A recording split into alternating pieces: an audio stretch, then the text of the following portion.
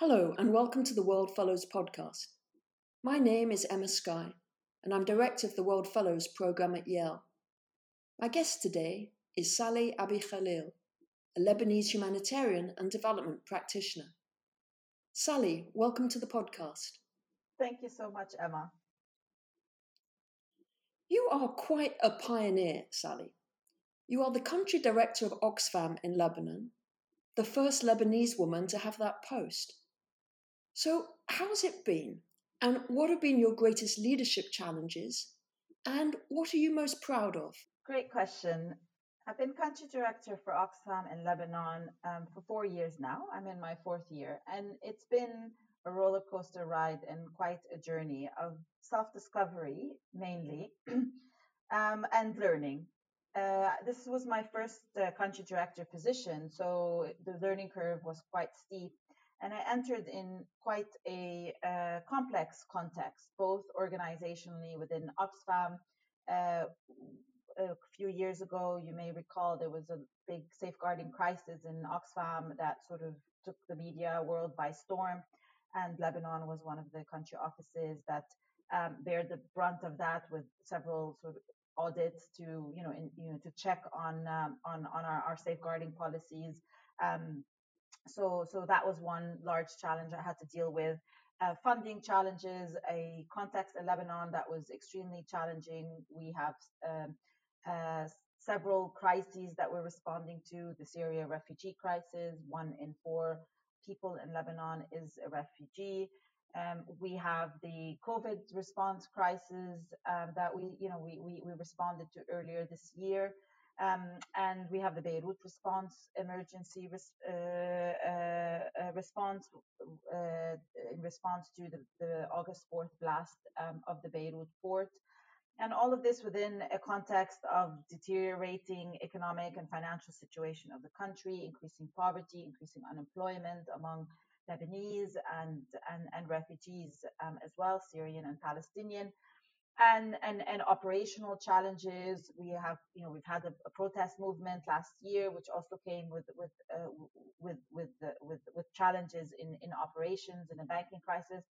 So the biggest challenge was really learning how to manage really large crises, sometimes all at the same time, and keep steering the ship, so to speak, and the program in a strategic direction, and to be a leader where that I can give my team support and hope, and yet be honest about the challenges that we are facing and the crises, but to also keep motivating them and inspiring them when everyone is going through so much at the same time.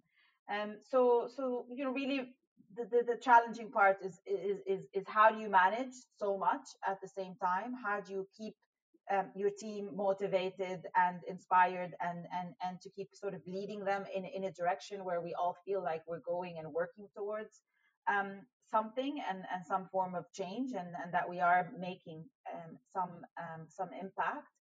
And to not doubt oneself, and to learn how to trust your instinct, and to trust that you're making the best decisions that you can make with the information you have at the time that you make them. So that's been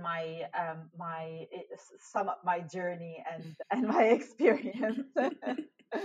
Now, you mentioned the Beirut blast on the 4th of August, when a massive amount of ammonium nitrate exploded in the port. Now, over 200 people were killed, and the devastation was immense. Where were you on that fateful day? I was at home with my son. We live in the Ashrafiya neighborhood of Beirut, so it's about 4 kilometers from the blast site, so quite close. And it was hit very hard. Our house was severely damaged. Luckily, by some miracle, neither myself or my son were hurt. and but it was really traumatizing to say the least, and very scary, and it's hard to also grapple with such an experience because we're the lucky ones. We get to say that we're lucky we survived, we're lucky we didn't get hurt, that the what we experienced was physical damage, that we were also lucky to have resources to be able to rebuild and to fix them. But a lot of people were not so lucky, and so it's really heartbreaking. What what the impact of that as well is the loss of our city, of the city of Beirut.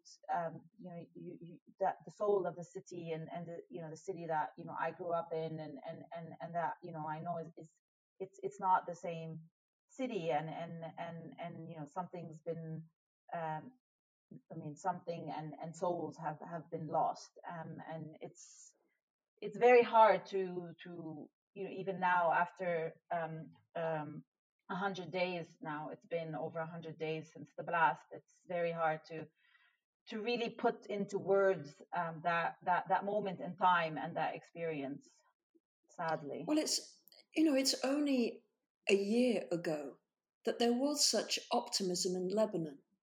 Remember the young people taking to the streets, denouncing the ruling elite as corrupt, demanding not only the fall of the regime, but they wanted an end to the sectarian political system. And we heard chants of revolution, revolution, leave, leave, all of them, or all of you means all of you. Were you hopeful at the time? And what went wrong? Very hopeful. It was really a beautiful time. The October 17 revolution, and the months that came after it, it was what can only be described as a real people's movement, an organic response to enough is enough, of enough of the corruption, enough of policies that impoverishes people, enough of the the political class that have been ruling, well, mainly since they've been ruling the entire post-war Lebanon, but they were also militia leaders in pre-war Lebanon. Um, and want and people really came together, very organically, from across the country, from different socioeconomic backgrounds, educational backgrounds, um, demanding and requesting the same thing, and chanting the same chants, and really for the first time, since in my memory, and since post-war Lebanon, and in all of we've had several protest movements as well, where it really felt beautiful and ceremonial, and a sort of a social movement of a coming together of a people for the first time. I think, I don't think we can dismiss this movement as a failure. I think there's been quite a few successes, a year on, that we can highlight, mainly through elections of different syndicates, and student elections in universities. In the Bar Association in Beirut, elected an independent lawyer that's very, that was closely affiliated to the October Revolution. That was a huge win, and he's gone on to defend a lot of the protesters that have since been detained by security forces. Um, the the elections at Lebanese universities are always a testament of what's to come in the next elections, and we've seen a huge win in several universities of independence, that are linked to also the October Revolution movements and groups. Um, uh, we called on at the time of the government to resign. It did resign. There's been several different pushes. Has this movement been able to change the regime as it was calling for? No, but it's important to recall that the regime in Lebanon is extremely complex. It's very deep rooted, and you're trying to overthrow not one leader, authoritarian or leader or dictator. You're actually trying to uproot over a dozen different leaders and authoritarian leaders or dictators because of the confessional system that is Lebanon, and it's no easy feat by any stretch of the imagination. But um, I think successes have been made, and there is effort to try and build on those successes. you know, there is a lot of reflection on whether maybe it would have been wiser if the movement had some form of structure or leadership, and maybe that's why maybe we would have been more successful should it have that. Um, but there are now efforts of the different sort of groups that emerged from the larger revolution, and also from civil society groups that are supporting, to really try and come together and to think a little bit more strategically on how we move ahead beyond being on the streets and protesting on the streets. Well, Lebanon is one of the most unequal countries in the world. And I think it's something like 10% of the population own over just about 70% of the country's wealth. Do you think that after COVID and after the blast, there is the possibility, the opportunity to build back better? Definitely, I think there is, and we have to create that opportunity. It's not going to be easy as long as we have the same political class that is there leading us. And so this is why the revolution movement, we have to keep it alive in some shape or form. And we need to look forward on how we strategize and how we come together, specifically to be able to build back better by addressing the very severe and serious economic challenges and the Beirut blast.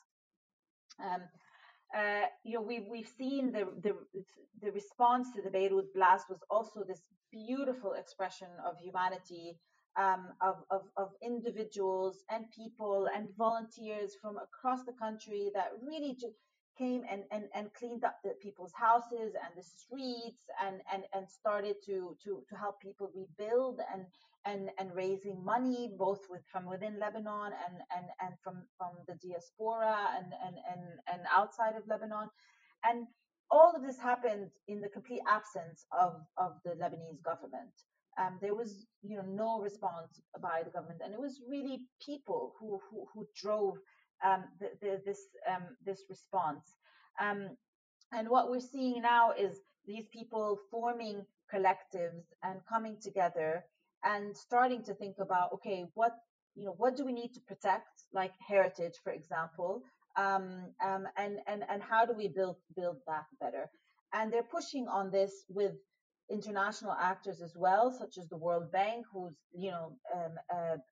is leading, led a large rapid damage and needs assessment, um, and is going to be one of the key partners in any sort of reconstruction effort, should the money come in. So really pushing on those international actors as well as other UN actors, and on the donor community to channel funds to civil society groups, social enterprises, volunteer groups, and organizations, and not through the government, to be able to build back better. But this collective needs to come together, and there are efforts to bring it together so we can have one sort of comprehensive and cohesive outlook to what does build back better look like. And for me, I think one great thing about my time at the World's Fellows program is learning about Doughnut Economics, um, and it just completely opened up my mind to think about, how can this approach be adapted potentially to building back better in Beirut, and to and so I'm excited to see how that can happen, and to talk to different groups and stakeholders, and think that through. Well, you'll have to explain to our listeners what Doughnut Oh, Economics is. yes. um, okay, I'll try. um, Doughnut economics is a concept that actually a former Oxfamer created. The first time she created it was during her time at Oxfam, and her name is Kate Raworth, and she wrote a book with the name of Doughnut Economics, explaining this concept where you were looking at how can we really live as people and as human beings within an ecosystem that that is good for us from a social justice perspective, but also within the limits and the means of the earth and what the resources of the earth can give us. And while she is she thought about this concept, the figure that she drew, because she always thought that visualizing these concepts has greater impact. The figure that she drew was a donut, and that the sweet spot is actually so the inner ring is what effectively has become the sustainable development goals, the 2030 agenda, and the outer ring is actually is the limit, the outer limits of the earth's resources, and the sweet spot is for us to remain in the middle of this donut, so to not fall under the goals of political representation and gender justice. I'm not using exactly her terminologies, but food, health, and water, and whatnot, and the outer limits of climate change and biodiversity and land conservation and other key indicators, so to speak. Yeah, I mean it's a great model, and this idea of the circular economy, that we look after our planet and we live within our means and Exactly. we meet the basic needs of all humans. Exactly. So when you look to the future, what's your hope for Lebanon and for the Middle East? My hope for Lebanon is to see the people of Lebanon thrive again, and to be hopeful again, to look at the future with hope, and with certainty, that allows them to stay in their country and to invest in their country, um, and to reverse the brain drain that's currently happening and sadly been happening for a number of years, and has been exacerbated since the summer and since the Beirut blast as well, and the economic crisis. I'd like to see a governance system that really serves its people, that that is there to to serve the needs and the constituents, their constituents, and where we have free and fair democratic elections, we have transparency, we have systems in place to tackle corruption, we have rule of law, all the things that we've been fighting for, and we've been demanding for decades now. And my hope remains that we can achieve that. Uh, and we have the tools in place. Um, we have the stamina and the energy, and we just have to keep going. We can't give up, basically, to build. We all see Lebanon what it could be, and we have to keep fighting for that image of a free and fair and just and open country, that where people can live freely and with dignity and with respectable means as well. That's my hope, really. Well, Sally, let's hope and wish that it comes true. Thank you very much. Thank you, Emma.